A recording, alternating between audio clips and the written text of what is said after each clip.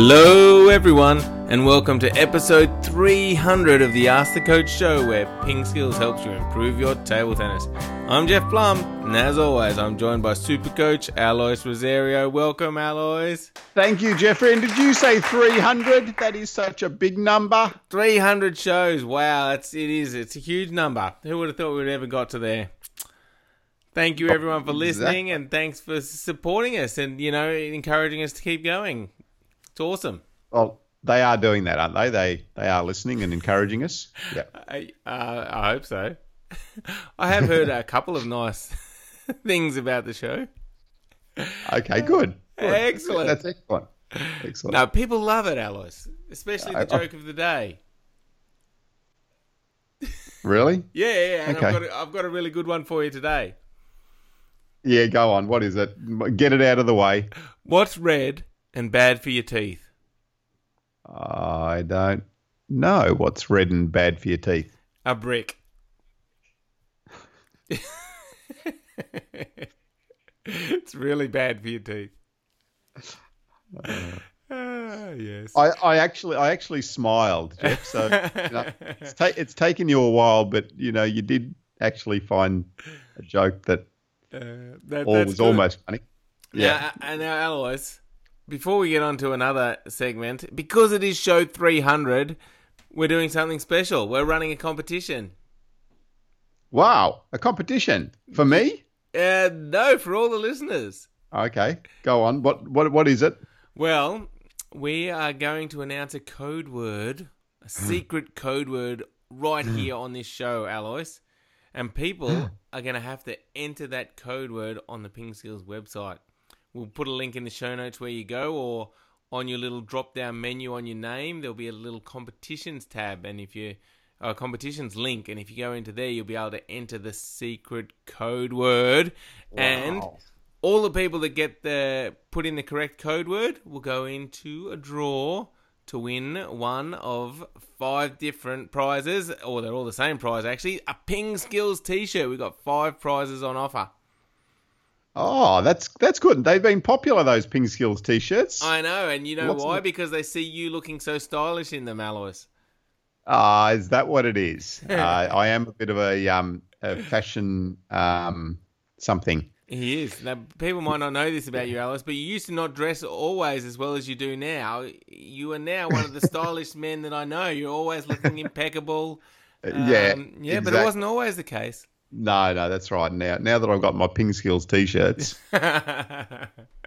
Yes, indeed. All right, so stay tuned, everyone, for the code word later in the show. So when are you going to give us the code word, Jeff? I'm not sure. I think you're going to give out the code word. Me? Yeah. All right. Okay, I'll think of one. Okay, great.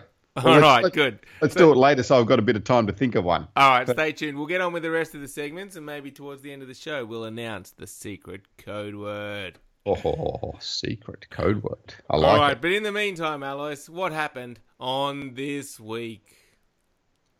Well, on this week, birthday of Carl Jindrak was on the 10th of December. So Carl Jindrak, I suppose, mainly known for his doubles play, really. He's had a lot of good results with Werner Schlager in doubles. They won a European doubles championships in 2005 and made the semis a few times. And he's also won quite a few Pro Tour doubles events as well in Sao Paulo in 2002 and 2001. Quite a few, in the late 90s and early 2000s when he was really at his peak. But also, I suppose now is more famous as he moved into the position of the ITTF director of competition. So he has a really important role to play, and really set up ITTF competitions the way they are now. So that is Carl Jindrak. Did you ever play against Jindrak and Schlager, Jeff? Not in like a actual competition, but at the 2000 Olympics, they were obviously one of the strong doubles pairs there, and we've just played some practice matches against them beforehand. and they were very good. I bet they were. Left and right-handed combination, obviously, and this was kind of before Schlager went on to become world champion and really dominate. But they just played so well together. What a combination! Yeah, he certainly was. Schlager was a great player, but Jindrak, held his own in those doubles. He was a very, very good doubles player with Schlager. Yeah, definitely. Yeah, I mean, you can't reach the level that they did and win the competitions they did without both the players, being really top players. So, well done, Carl Jindrak. Indeed. All right, you got some phone calls there, Alex. I have. I know it's a bit busy day. Someone's ringing up wanting to know the code word already. Exactly. No, you can't have the code word yet. You got to just wait till later on in the show. That's right. Exactly. All right. Cool. Well, speaking of competitions, it's time for the tournament wrap. Exactly. So the tournament wrap. Well, it's not really a wrap today. It's a preview of the World Tour Grand Finals. So the World Tour Grand Finals are going to be held in Kazakhstan, in Astana, from the 14th to the 17th of this month in December. So with the World Tour Grand Finals, there are just 16 men and 16 women selected, and they're fighting for $1 million in prize money. So that's $1 million. Yeah. Now, so the men's field is interesting, I guess, in so far as Ma Long is not there because he didn't play enough tournaments to qualify for the World Tour Grand Finals. He had to play 5 events and he didn't make it to that. So he has missed out on getting a chunk of that $1 million. So the top seed is actually Ovcharov. Ovcharov and Bol are in there. They scored the most points during the year. And there's also Fan Zhendong, Lin Gaoyuan, Zhu Xin, and of course one of our favourites, Harimoto, is there, as well as Samsonov. Samsonov just keeps on going, Alois, one of your favourite players.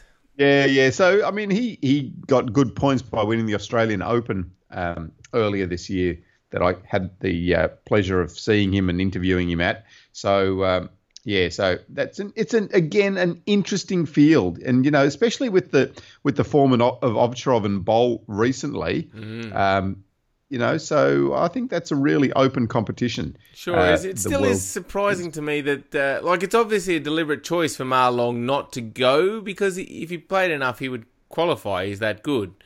He just didn't play enough tournaments. Yeah, and there was they didn't go to the Australian Open, maybe that cost him. Yeah. So and anyway, in the women's field, we've got a pretty strong Chinese contingent there: Chen Meng, Wang Manyu, Gu Yuting, Chen Xintong, and Zhu Yuling, all there in that field. So that is a hot field, and then you throw in Ishikawa and Mima Ito. Feng Tianwei, boy, that is going to be some sort of competition. That's one tough field, yeah. It is. So that's great. So let's see if who comes out on top there, and that is from the 14th to the 17th of December. And there's also men's and women's doubles competition as well. So Jin Ueda is the number 1 seed, and interestingly, it was also his birthday this week. Jin Ueda and Maharu Yoshimura scored the most points over the year. And in the women's, it's Hina Hayata and Mima Ito. So for that, you actually have to play together and earn points together as a doubles pair during the year. So again, another interesting competition. Let's see how everyone. Now, one thing I did notice, Alois, in the men, no Zhang Zhike. Are we going to see him again in 2018, or is this it for the famous Zhang Zhike? We've written him off before. We have. We're good at that. But, I don't know. It'll be interesting to see what China does now. if they're relying on Lin Gao Yuan, they've seen that he's been a little bit unreliable from big leads in the seventh. Will they trust him, or will they bring back Zhang Jike? Let's see. Anyway, that's for the future. That's for 2018. Certainly is. Very good. All right. Well, yeah, we'll keep an eye out on the World Tour Grand Finals, and we'll bring you some more news when it occurs very shortly, 14th to 17th of December in Kazakhstan, Alois, of all places. Yeah, Kazakhstan, yes, indeed. I know some Kazakhstan players that will be pretty excited about that. They'll be there with bells on. Great. All right, now that moves us on to the Trill of the Week. We've called the Trill of the Week. Yeah, the Trill. You know, it's a combination between the Drill of the Week and the Tip of the Week. Yes, indeed. So, the Trill of the Week is generating more spin on your serve. So, this is one area that a lot of players don't pay enough attention to. So, you can work on your serve, and the serves often look fancy, but players tend to not generate enough spin on their serves. So, I want you this week to really work hard at trying to generate some more spin. So, how do you generate spin? The two key components are that you're brushing the ball, and secondly, that you're brushing the ball fast. So, you need but you need a fast whipping action of your racket to be able to generate a lot of spin. So I want you this week to go away from the table to start off with, get off the table, just try to get that ball to come back towards you, get it to move sideways, curve the other way, and see how much spin you can generate on the floor. Then you can move it onto the table. And don't necessarily think about trying to serve the ball properly, but just go to the table, try to get the ball to spin on the table, get it to come back towards you, get it to curve left, curve right, all those sorts of things. And then you can take the next step and try to actually serve it correctly. So, so there's a few progressions there for you in learning to generate more spin on your serve. Yeah, I like it. And you mentioned it doesn't have to be big, but it has to be fast. So, in my mind, I'm thinking that means a lot of wrist movement. Correct. Yeah, you need a lot of wrist movement to be able to generate enough speed with your racket to make sure that then that's translating to a lot of spin when you brush the ball. Yeah, and I think that helps also with the brushing, because if you take too big a swing and your bat's moving really fast, personally I find it hard to brush the ball finely. So just using the wrist, you can get quite a fast movement, but you can still get that brushing contact. Yeah, exactly. That's right. And so practice. And that's why if you start away from the table, it's often just a little bit easier because you don't have the pressure, I suppose, of trying to serve it correctly. So just worry about the spin. Yeah. Yep. Correct. Awesome. Yep. All right. Great Trill of the Week, Alois. Yeah. So spin. Focus on the spin first. All right. Good. All right. That brings us on to the questions, Alois. Now, are you ready? I sure am. Awesome. Sure. Now, first up is a question from Sam, who wants to know, how do I continue to get better? He says, I'm a 14-year-old boy, and I've just started playing table tennis in October, and I've learned the basic strokes and the spins, but I don't know what I should practice next. Should I just continue on the basics or start to learn some more of the complex stuff? He says, I'm getting a new bat, which has got good spin and speed. So you got any tips for Sam, Alois? Yeah, sure. So I think this relates back to our building blocks tutorial. So Sam, that's the first thing I'd get you to do, is to look at that building blocks tutorial. So in the building blocks tutorial, we talk about how to progress your level. So the first thing is to start by just learning those basic strokes, but then the next thing is how you're going to link those strokes together. So it's fine to know how to play a forehand or to play a backhand, but then you need to be able to learn how to combine those strokes, to be able to play a backhand and a forehand. The next thing is you want to start to randomize where the ball's coming. So you don't know where you're going to get the ball and to be able to adjust and then to be able to play that stroke as well. And then you can start to incorporate the strokes with a serve, put it into a rally, do some match drills, and then incorporate it into match play. So have a look at that building blocks lesson that we have, and that's a really important step for you to learn how to progress your skills past those basic strokes. Yeah, I think it's really helpful to understand those building blocks, because otherwise, yeah, as Sam is saying, sometimes you just don't know what to do next. But if you've got a progression, then it starts to make sense. And also, I think it gives you a bit more purpose when you're training as well, which is a big help. Exactly, that's right. So yeah, it's how to get those skills from just being able to play a skill to being able to put that into a game, into a match situation. Excellent. All right, well, great question, Sam. Next up is one from Hurricane Boss, who says, "Hi there, coach. I'm having this problem right now. I am a pen holder and I was used to the traditional backhand for 2 years, but now I'm using the reverse pen hold backhand, and I can do it very well in a real match where everything is very fast. I can do it really well in a real match, but when everything is fast, I switch back just to the traditional backhand instead of the reverse pen hold backhand, and this has been going on for a long time. Please help me." Yeah, so just that switching between the reverse and the traditional backhand is really tricky to start off with, because they're really different positions with your hand. So for the traditional backhand, you've got your traditional side facing forward. For the reverse, you're turning your hand all the way over to be able to play that reverse one as well. So what I want you to do is to just start by practicing doing one traditional and one reverse, one traditional, one reverse. So to get someone to just block the ball to you just to your backhand side and start to be able to change between those two strokes. Do it really slowly to start off with.